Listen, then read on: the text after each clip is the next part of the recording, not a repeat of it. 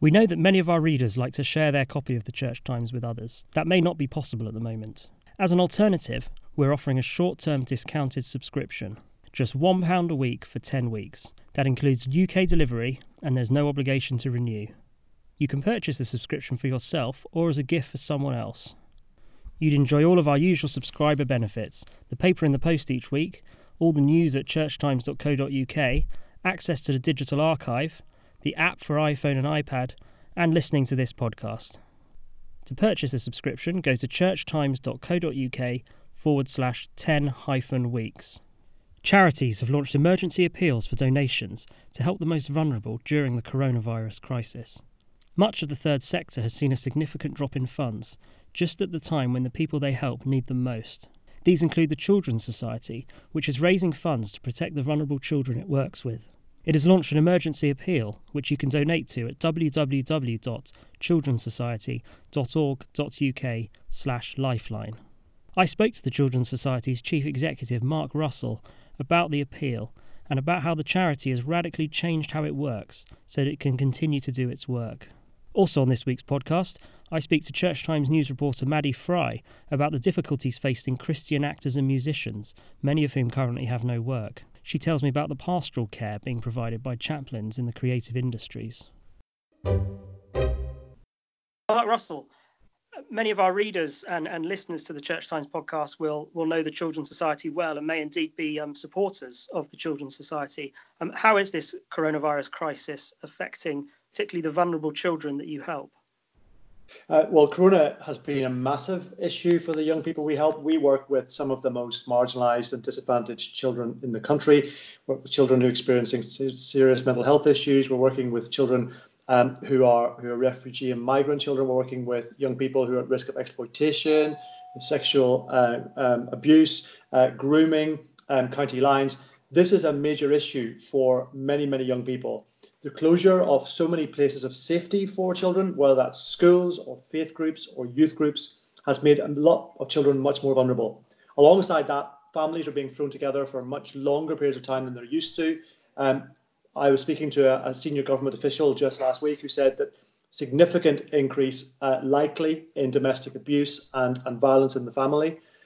So whether that's issues to do with poverty and deprivation, whether it's to do with abuse, or whether that's because young people are going to be more at risk of being groomed into county lines, gangs, etc., whether it's the deep anxiety in children's lives as well. Young people are terrified and frightened about this. We think we adults are terrified about what's going on with Corona and the impact on our lives. For children, that's even more significant. So, and you can see that in Chatline, I've had a massive spike in the number of young people making calls there. So, without question, for the most vulnerable children and the most vulnerable young people, which is where we work, Corona will make their lives significantly more difficult. And the government helpfully designated vulnerable children as a constituency of children who could still go to school. But all of the indications that we're seeing from government and that our own team are picking up on the ground are that significant numbers of vulnerable young people are not turning up in school. And that's a major concern, because schools are often the first line of defence, really, for when we can spot if there are issues of concern around safeguarding in a young person's life. So if those young people aren't in school, then there are really challenging questions around how we recognise safeguarding issues in young people's lives. Children's Society has responded to the Victims Commissioner's new report on domestic abuse and put something out yesterday on Wednesday. And this is a particular worry at this time of lockdown. Completely, absolutely. And actually, we've talked about the impact on children and young people of Corona, but actually, because we're working with those most vulnerable, most marginalised young people, we have had to completely redesign and reconfigure every single service that we provide for children and young people. That's been a Herculean task that my colleagues have done over the last 2 weeks. We have reconfigured every single service so that every single young person who was being supported by the Children's Society before this outbreak is still being supported by the Children's Society today. And that's using digital platforms and all kinds of tools and techniques to communicate with young people. And in some cases, that's involved us having to get a swathe of extra IT kit out to our frontline practitioners. It's also involved us getting IT kit into the hands of some vulnerable young people for whom they didn't have access to that, so that we could continue to support them. And one of the big questions we're grappling with at the moment is how do we, with schools closed, how do we identify and throw a lifeline to the vulnerable young people who need support that we don't yet know about? Can you say a bit about what the impact has been of this crisis on the Children's Society's funding? Yes, I mean, this has had a colossal impact on our funding. We have 106 shops around the country which bring in around £1 million every month. We've had to close those, so there's £1 million straight off of not coming in. And we've wanted to, the significant amount of our cost base is the rents and the fixed costs of those shops that will continue to be paid. So first and foremost, there's a big hit on the shops. Secondly, there's a whole pile of fundraising events fundraising events by definition have a lot of people in them, so they've all had to be cancelled. The London Marathon is a prime example. There's usually £250,000 comes into the Children's Society to the marathon, and we've been in touch with all our marathon runners, and they're going to keep running for us in the autumn, which is great, and hopefully they'll raise even more money. But that money would have normally come in around April. There were a number of big, high-profile fundraising events we'd organised, which again, each of those would have brought in six-figure sums. They're not going to happen. So COVID-19 has blown a huge hole in our finances. And at the same time, I want to make sure that we are continuing to provide security for our team and to ensure that we're not adding inadvertently to the stress and anxiety of our own colleagues through this very difficult time. And for many of our teams, I've already talked about the transitioning all of our services to being digital. For many of our teams, they're now having to balance very complex caring relationships for children, for parents, for other members of the family, alongside doing their job. So this has been a huge deal for the organisation. But I've been absolutely inspired by the can-do spirit, the way all of our team have stepped up into this challenge. And I work with an extraordinary bunch of people who have given their lives to serve the most vulnerable kids in the country. And I am blown away by their dedication and commitment to juggle all of these things and still continue to provide excellent service and support to vulnerable young people. And what are you calling on the government to do to help? Well, the Children's Society is experiencing what the whole of the third sector is experiencing, which is the third sector is in serious peril. And we've been lobbying the government, both through our partners in NCVO and Akibo and others, but also the Children's Society. I've directly been lobbying the government and ministers and members of parliament to recognise that there are a number of significant charities are going to go to the wall in the next number of weeks. That's just fact. A third of charities have no reserves at all. So if funding and income drops, those organisations have no buffer no financial base to draw on. Now we're fortunate we do. We do have financial reserves. So that's what my trustees have put in place. Prudent management of our finances, so we can survive going forward. We won't be able to survive forever, but we can certainly survive perhaps longer than most. So we've been arguing that the government need to recognise the scale of this challenge, because actually if these organisations fail, firstly, there are going to be a whole pile of vulnerable people who rely on those organisations for support. That support will vanish overnight, and that will be significantly damaging for many, many people for whom many of their existing support structures have already vanished.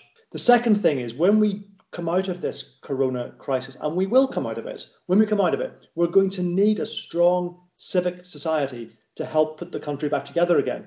And if the chief executive of St John Ambulance was speaking to the House of Commons Select Committee just the other day, and he said, without intervention, St John Ambulance will be gone in August. I mean, that's an extraordinary thing, because not only do they provide all the first aid care for all of our sporting events around the country, they train about 1/3 of every company's first aid personnel. So we can't possibly allow this to happen. So I'm hoping the Chancellor, who has shown incredible leadership thus far, he really has, and I've written to thank him for it, that he can show similar leadership on the charity sector. And one very simple thing he could do, he's already introduced the furlough scheme, which is fantastic. And we've been able to furlough some of our shop staff, which helps our wage bill during this period. But My choice as a chief executive of the Children's Society is either I furlough people and they can't work, or I don't furlough them and I have to pay all their wage costs. And the reality is, for most of our team, I need them to be working really hard because there are going to be more young people who need our help. And if I furlough them, we're not going to be able to do that. So one very simple thing the Chancellor could do is allow those who've been furloughed to volunteer in their own organisation. Paradoxically, if I furlough all our guys today, they can go and volunteer in Bernardo's. But actually, short of moving all of our staff around the third sector, the Chancellor very easily could allow our furloughed staff to volunteer in our own organisation. And that would be a huge relief for so many charities, many of whom their wage bill is the single biggest cost. So I'm hopeful the Chancellor's heard our representations and will do something about that in the coming days. And just finally, I mean, how can our readers and listeners to this podcast help the Children's Society at this time? Thank you for asking that question. The Children's Society is unbelievably proud of its long history and its long relationship with the Church of England. Our roots are in the Church of England. Edward Rudolph was a Sunday school teacher in Vauxhall nearly 140 years ago. And for 140 years, the Gospel's ethos has permeated the Children's Society's work. And I know God doesn't have favourites, but if he did, I'm pretty sure the most vulnerable children in the country would be near the top of that list. So I appeal to your listeners of this podcast and to the readers of the Church Times, many of whom are faithful, committed supporters of our organisation, to do two things. Number one is to please pray for the Children's Society, to pray for our teams, to pray that our work will be able to reach the most vulnerable children in this country who are impacted greatest by this crisis. So number one, please pray for us. And number two, help us fill the hole that Covid-19 has blown in our budget. And they can do that by going to our website, and they can go to our Lifeline appeal, and we will use every penny of that to help vulnerable children through this crisis. So it's our Lifeline appeal, because literally that's what we want the Children's Society to be, a lifeline to the most vulnerable children. So please pray for us, and please, if you're able to support us financially and help us through this difficult season, I know that the whole Children's Society team would join me in expressing our profound gratitude and deep thanks for that partnership in the gospel this season. Maddie, you've been following the plight of Christian musicians and actors during the coronavirus outbreak. Is that right? Yeah, indeed. Yeah, it's a group that's definitely finding life hard at the moment, to say the least. The sort of recurring theme across anyone at the moment who is in the creative industries, whether it's musician, actor, or the people behind the scenes, like people in theatre tech or music tech or stage crew, is that, they're freelancers, they work on contracts, they might have a regime where they work 6 months of the year and that keeps them going the rest of the year. That all vanished overnight. And it's very frightening if you don't have savings, which, a lot of people in London don't, and you don't have much to fall back on. And then while I was writing the story, the news came through that the government were going to, set up this fund to help people who are self-employed as well as people who are employed. But, one of my friends who's an actor, and he goes to my church, who I spoke to about it, he said, well, giving people a lump sum in June is just not sufficient because a lot of people are going to be broke by then. Like if you're living paycheck to paycheck, then, and you've got no security, if you're not locked into a system where you get a salary and pension and other benefits and get some kind of cushioning, then life is very tough. Yeah, so the government has said that they will get help, self-employed people, but it will only come in June, which I guess is 2 months of no income. Yeah, absolutely. And thankfully some of them have partners who, have more job security. And another person I spoke to, he'd already decided that he was going to take some time off from his day job. He works in international development and was going to have like a year to focus on his writing and acting projects, but that's all ground to a halt. And even though he'd allocated that time and that money for himself, it's still, I think he feels a bit like, well, why did I quit the day job? You've been talking to chaplains who work among in the sort of theatre community and among musicians, have you, about the support they're providing? Yeah, and it's been good to actually really do that, because I've been wanting for a while to really talk more to the theatre chaplaincy people, because Lindsay Meader, who heads the organisation, used to be a priest at St James's Piccadilly, where I attend. And this is Theatre Chaplaincy UK, is the organisation. That's Yeah. them. And they've got a great location. They're based just off Leicester Square and right next to the Prince Charles Cinema, which is a great sort of London landmark. She kind of left St James's to pursue that full time because that's kind of her passion, and she's done a lot of working to support people in the industry. And now is, a time where they've never been more needed, really, because so many people are suddenly finding they need support, and pastoral support particularly, and they're worried about money, worried about the loss of their livelihoods, and generally just worried about whether, when the pandemic's over, the West End will, whether there'll be a resurrection or, no pun intended, and whether generally the industry will recover, even what the long-term effects of this is going to be on the industry. So, and I think the thing she really wanted to emphasise as well was that although it's really good that we live in an era when in churches and in the arts generally a lot of people feel happy to come out about being gay. She was saying that among a lot of actors it's easier to say you're gay than it is to say you're a Christian, and that a lot of people not wanted to come out, as it were, and so they provide a space for creatives who are struggling to kind of come and talk and pray and explore that side of their personality with other creatives and feel like they can be open about being a believer or also being an actor. And in your story, you report that some of the services and prayer meetings that had been happening in the theatre community have now moved online. Yes, there's a sort of West End focused prayer group that's more specifically a sort of prayer meeting thing that has a bit more of an evangelical focus. They used to meet in Pret a Manger, and now they've moved online, so they have they've got quite an active Twitter presence. So and they, like Theatre Chaplains UK, liaise a lot with other theatre groups and theatre charities. So there's definitely a sort of holistic effort there. It's far more just about being there for people when, amidst all this uncertainty. And even, before the pandemic, like the life of an actor is a very, mercurial one. It's often beset by long periods of unemployment. And then when people do get work, if they're in a run of a show, it can often feel like a bereavement when a show comes to an end. So, the work that Lindsay and others have been doing to support thespians and the thespian community is really valuable and not, doesn't get the attention it should, I think. So I was glad that to be able to explore that a bit more in the article. Sure. And you also quote musicians who've obviously had to cancel tours and live performances. One being Governor B. You spoke to him, did you? Yeah.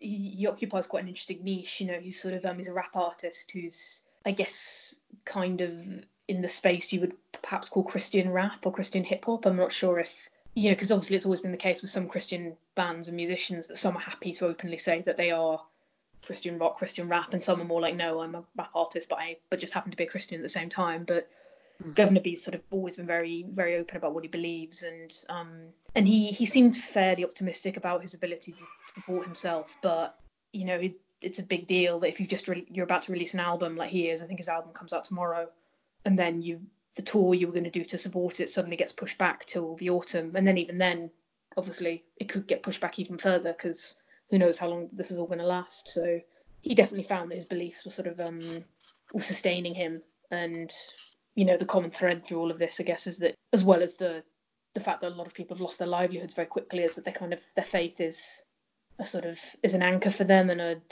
a way for them to kind of try and park their panic or any negative thoughts they might be having, and just be able to say, well, this is out of my control, but hopefully there are better times ahead, and some variant on God has a plan, I think.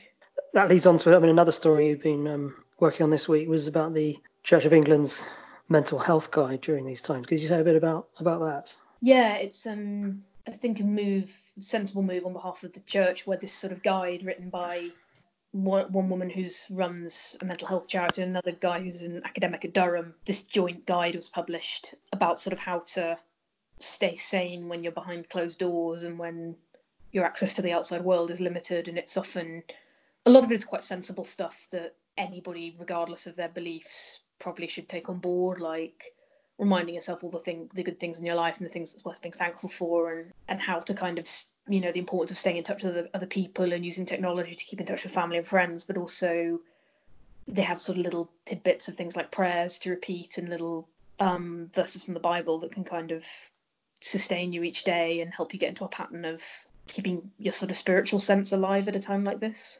I think because, clearly the impact on people's mental state of all this is, the pandemic is it's going to be a very challenging time for a lot of people. And, we're only 2 weeks into the lockdown, so it's, a helpful resource, I think, for anyone who is a believer but also isn't. I think.